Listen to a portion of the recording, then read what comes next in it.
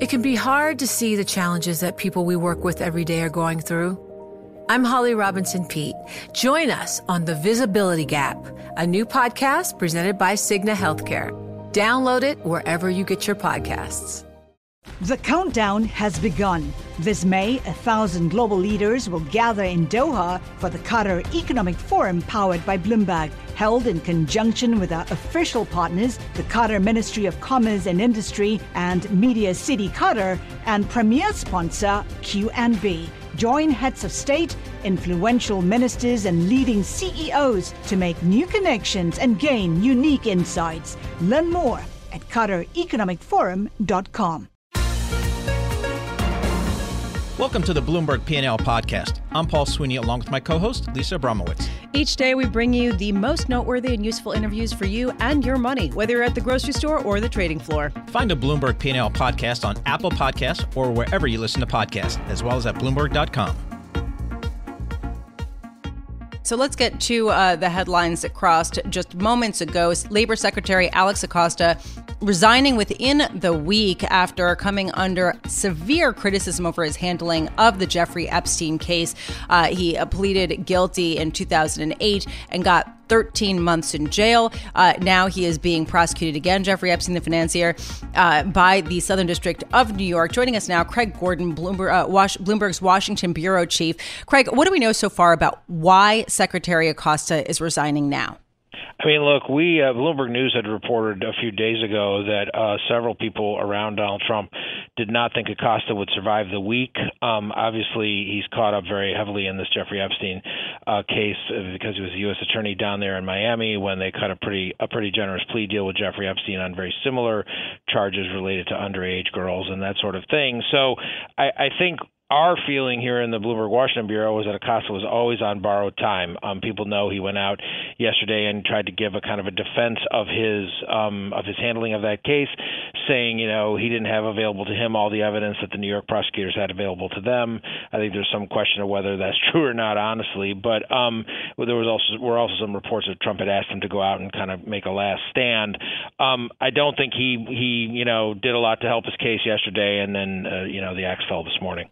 Do we know who's going to replace him? There's an acting labor secretary that will step in now, and I'm sure Trump will look to fill the job.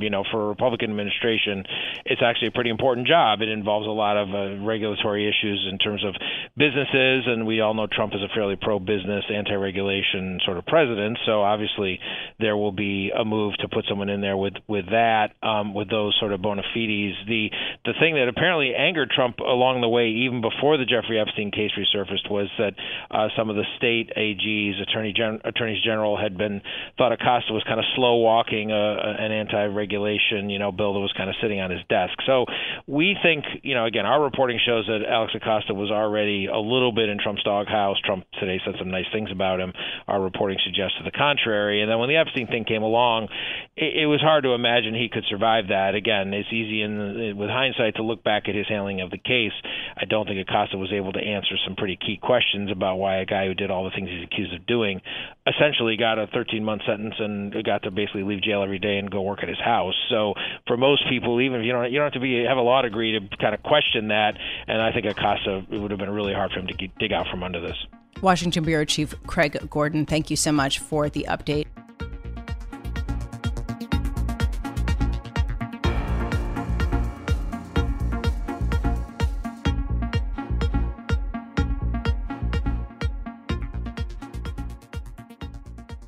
U.S. equities climbing to new highs, leaving many fund managers with a rather sick feeling in their stomachs. On one hand, valuations are incredibly high. On the other hand, however, there doesn't seem to be any pressure to push them down. Joining me now, Bruce Biddles, Chief Investment Strategist at Baird. Bruce, thank you for being with me. I'm trying to figure out what could potentially stop this rally that has left the S&P, the NASDAQ, and the Dow all at new records.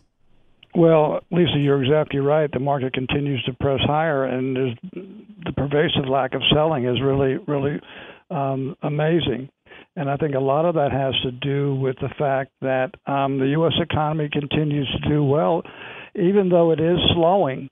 And then you have the Federal Reserve Board indicating that they'll cut interest rates 25 basis points, perhaps at the end of July, as an insurance policy to keep it going. So, and there's been a lot of discussion about shortfall on earnings, of course, but you have to suspect that a lot of that's already built into the market. And I'd say furthermore, the market's not based on second quarter earnings. The market's looking for third and fourth quarter and maybe even into 2020.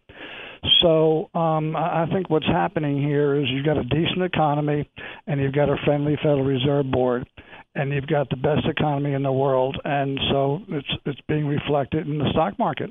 So you're bullish. Yeah, I can't see why you couldn't suspect the market can continue to go higher. Now, with that said, we're already up over 20% for the year in the big averages. My suspicion is that we're a touch overbought here, of course, as a result of that. And the third quarter typically is a difficult quarter seasonally for the market. And I wouldn't be surprised if we had some sort of consolidation, even a pullback in the third quarter. Now, if that should occur, I think that would set us up for a mirror image this year of what we saw last year. In other words, a good rally in November and December to finish out the year.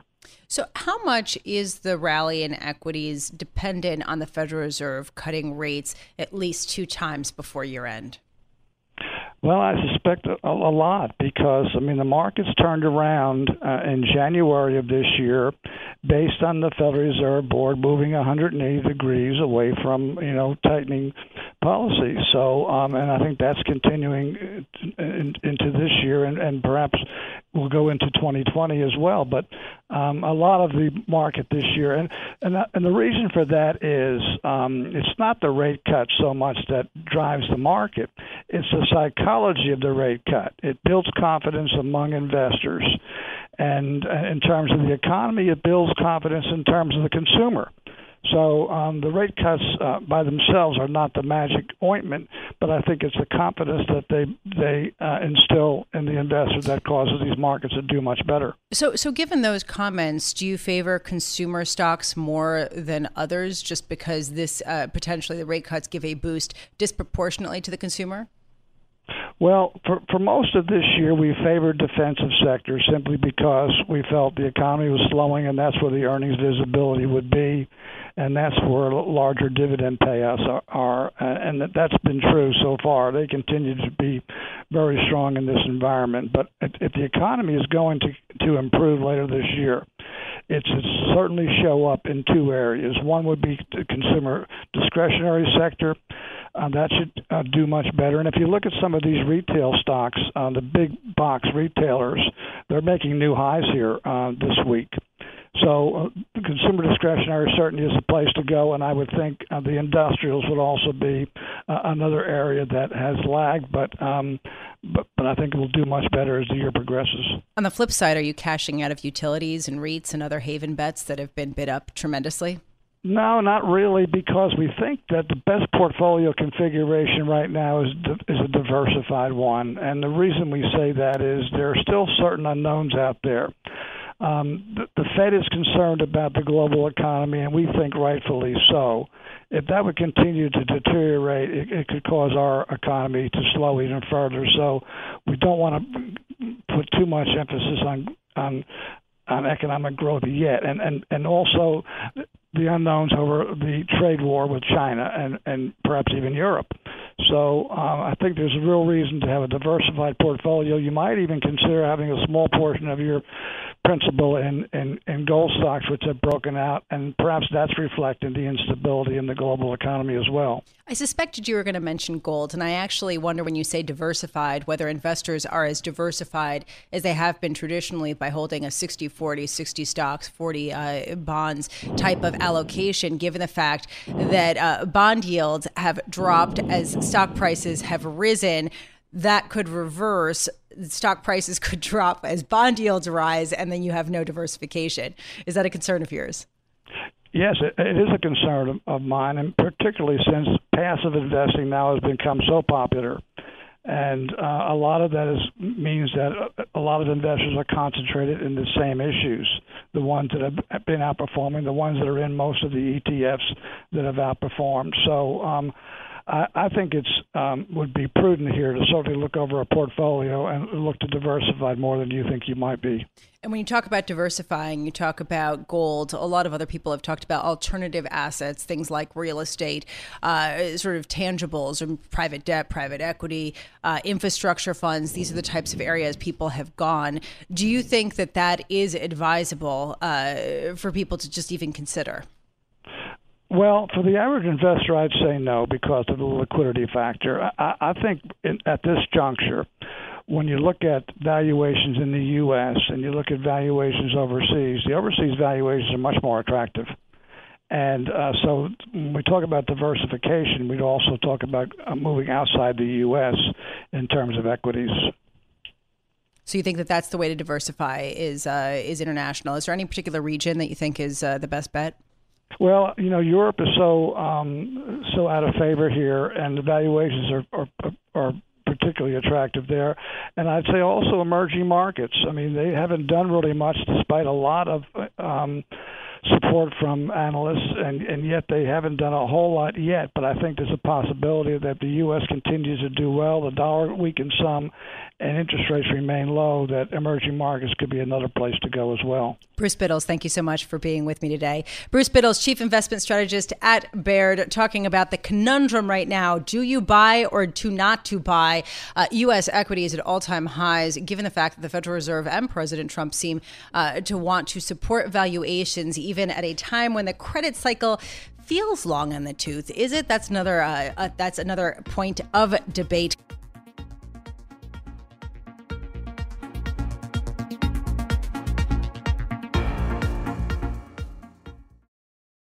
The countdown has begun.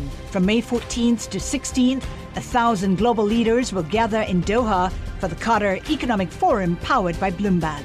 Join heads of state, influential ministers, and leading CEOs to make new connections, gain unique insights, and uncover valuable opportunities in one of the world's most rapidly rising regions. Request your invite for this exclusive event at QatarEconomicForum.com.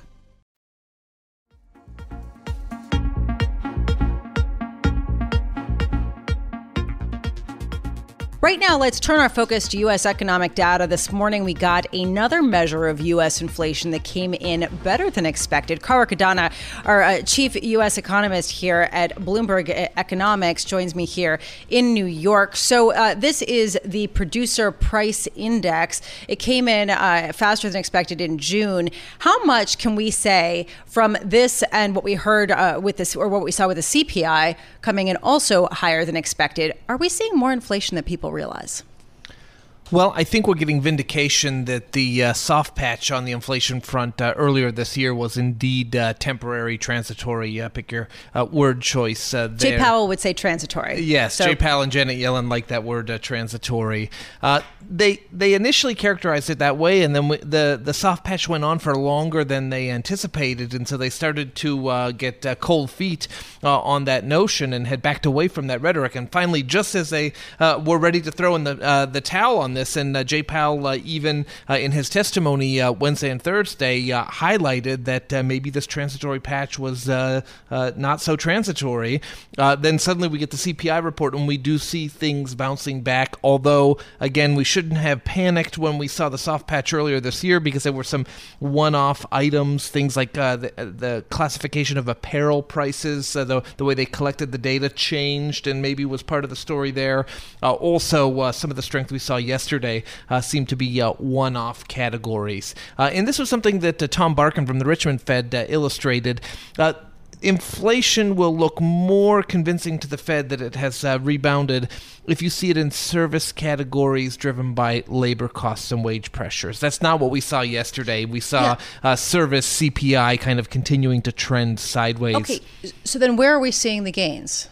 Well, what we saw in yesterday's CPI was really a bounce back in goods prices. And goods prices had been really taking it on the chin, due in large part to global overcapacity and also the strength of the dollar, right? A strong dollar pushes down import prices. Import prices have been in decline. That's weighing on goods in the CPI basket. And we saw a little bit of respite on that front yesterday. Now, if the dollar continues to come off as the Fed is moving towards easier policy, which that's a big if at this point, but that certainly has been the trend over the last couple of weeks. Right.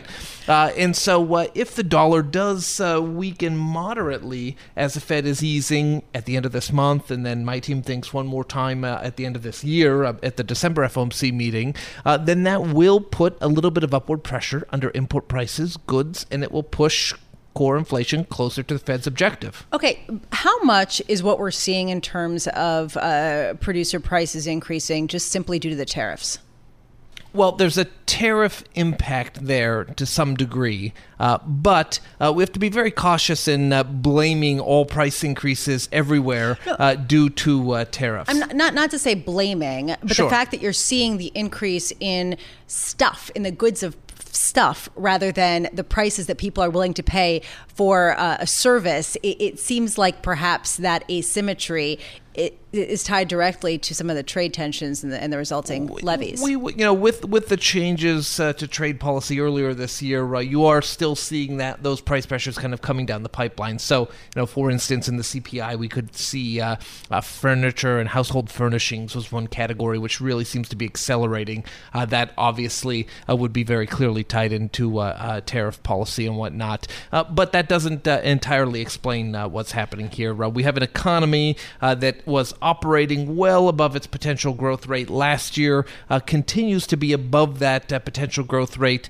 in 2019, and that in and of itself generates inflation. I guess that without wage pressure, this is not good inflation, right? I'm going to stop you at without wage pressure, because if we look at the employment cost index, average hourly earnings, many of the metrics of wage inflation that we watch for the economy, they're all very close to post-recession highs. So yes, they've been a little bit cool in recent months and kind of migrating sideways rather than accelerating to new record highs, but nonetheless, they are still close to record highs. So we're seeing the hottest labor cost pressures in 2019 that we have in any year of this cycle. So that mitigates some of the prices on goods that have been increasing. People are getting higher paychecks. They're just not accelerating perhaps as fast as and that's why some of these price increases can be sustained. If workers are getting higher paychecks, they have more buying power, and they're more likely to tolerate those price increases that come down the pipeline. Cara Cadana, are you willing to tolerate higher prices for diapers and formula? I consider those essentials. Yes, so absolutely. Those are not discretionary items. items. For your child. Cara Cadana, Chief U.S. Economist for Bloomberg Economics. Always a pleasure. We love having you. Thank you for being here.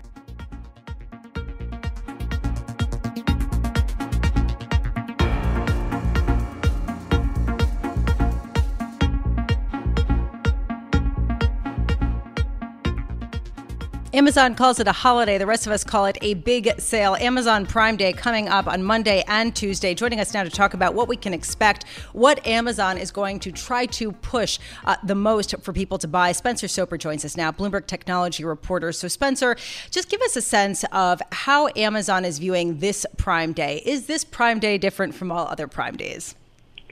No, and that's really what's new about it this year.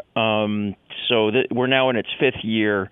They started it, as a way to kind of entice new Prime members to join, encourage existing Prime members to renew their memberships. That's really what this is all about, is getting people to join Prime, because if you're a Prime member, it converts you from an occasional Amazon shopper into a devoted shopper, and Prime members spend, between 2 and 3 times as much on the site as non-Prime members. So forget how much they're selling, what the deals are today. All of that's not really important. The biggest thing for Amazon is how many new members sign up. That's what the day's always about, and what it's still about this year. Has Amazon reached saturation point where the new potential subscribers is kind of limited? Yeah, that's the problem. It's in the U.S. and its core, its primary market of the U.S. is definitely showing signs of reaching saturation. That Prime member growth is slowing. One interesting thing that we saw is they're offering millennials in India, which is a big international focus for them, half price on Prime memberships. So they're really, there's definitely we're focused on kind of all the U.S. marketing and the deals and that sort of thing. But really, for Amazon to keep growing Prime memberships, it has to look globally, and that's what it's doing with this half-priced membership option in India. It's interesting. This Amazon Prime Day comes at an increasing politicized environment for Amazon. In particular, Amazon warehouse workers have been protesting in Minnesota.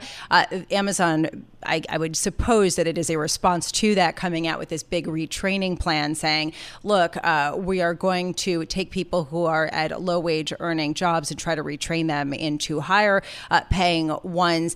How is Amazon trying to position itself ahead of the 2020 elections right now in light of some of these pressures? Well, I mean, I don't know if they're positioning themselves in front of anything. They seem to be reacting to everything, like the $15 an hour pledge that came last year followed a lot of criticism from presidential hopefuls Bernie Sanders and Elizabeth Warren, and there were, states were reporting that, that Amazon employees were among their biggest groups of food stamp recipients and people needing assistance for basic needs like healthcare and stuff. So they really had to kind of react to those negative headlines. And now with the training, one of my colleagues, Eric Newcomer, did something today just looking at the it's really not that much that Amazon is spending when you break down the numbers. It's a big figure, $700 million, because Amazon's so big. But when you look at the per employee spending, it's actually less than a lot of companies pay per year to train their people. So even that, it's Amazon just kind of dressing up some numbers around its size as opposed to actually doing anything differently. Spencer, it's one thing for people to picket against Amazon. It's another thing for them to stop buying things on the platform. Is there any evidence that Amazon has lost business as a result of some of these political issues? Not that I can see. I mean, if anything, it's just that they're a victim of their success. They've gotten so big that growth is slowing. E-commerce is its primary business, it's its oldest business, and its most mature business, and that's where the revenue growth is slowing down. Whether these political protests and things are moving the needle much on that, I'm really not sure. But Amazon is also generally reactive to customer feedback. So if there's a flood of emails to Jeff Bezos about like, hey, I hear your workers are getting food stamps and I don't like it, that's the kind of thing that's going to trigger the $15 an hour wage pledge and that sort of thing. So I'm sure it's influencing their decision making, but whether it's denting their actual revenue, I just don't know. Spencer, I'm just curious, lastly, whether Amazon is going to push its own products more than other products on Amazon Prime Day. In other words, sort of rank them higher in its algorithms so that people buy Amazon-sourced products. That'll be interesting to watch. I mean, they always put an emphasis on their gadgets, right? In the past couple of years, they've really pushed the Echo speakers, that operate on the Alexa voice-activated platform. That's something that Amazon is really pushing, and they've made that a focus of Prime Day the past couple of years. So that's not new. And I think what you're asking is more like their private label products, like Correct. Or you're looking for can I get a deal on Johnson & Johnson baby shampoo? Am I going to see some Amazon alternative? And you very likely see that, and you may not even know that it's an Amazon brand because it could have some funky name like Solimo or something that you're just they've launched hundreds of these things. So I think there's definitely a good chance you're seeing those things in your search results. So just be mindful. And I think Amazon is just hoping that people aren't so brand beholden, and if they can save a couple bucks, they might give something else a chance, and then maybe they end up being loyal to a new Amazon brand. Spencer Soper, thank you so much for being with us. Spencer Soper is Bloomberg technology reporter. Amazon shares up about 0.5 percentage point today. For the year, up 34%. A real boom for this big tech company in a year when tech has continued to drive U.S. equity gains higher. Thanks for listening to the Bloomberg P&L podcast. You can subscribe and listen to interviews at Apple Podcasts or whatever podcast platform you prefer. I'm Paul Sweeney. I'm on Twitter at PT Sweeney. I'm Lisa Abramowitz. I'm on Twitter at Lisa Abramowitz1. Before the podcast, you can always catch us worldwide on Bloomberg Radio. The countdown has begun. This May, 1,000 global leaders will gather in Doha for the Qatar Economic Forum powered by Bloomberg, held in conjunction with our official partners, the Qatar Ministry of Commerce and Industry and Media City Qatar, and premier sponsor QNB. Join heads of state, influential ministers, and leading CEOs to make new connections and gain unique insights. Learn more at QatarEconomicForum.com.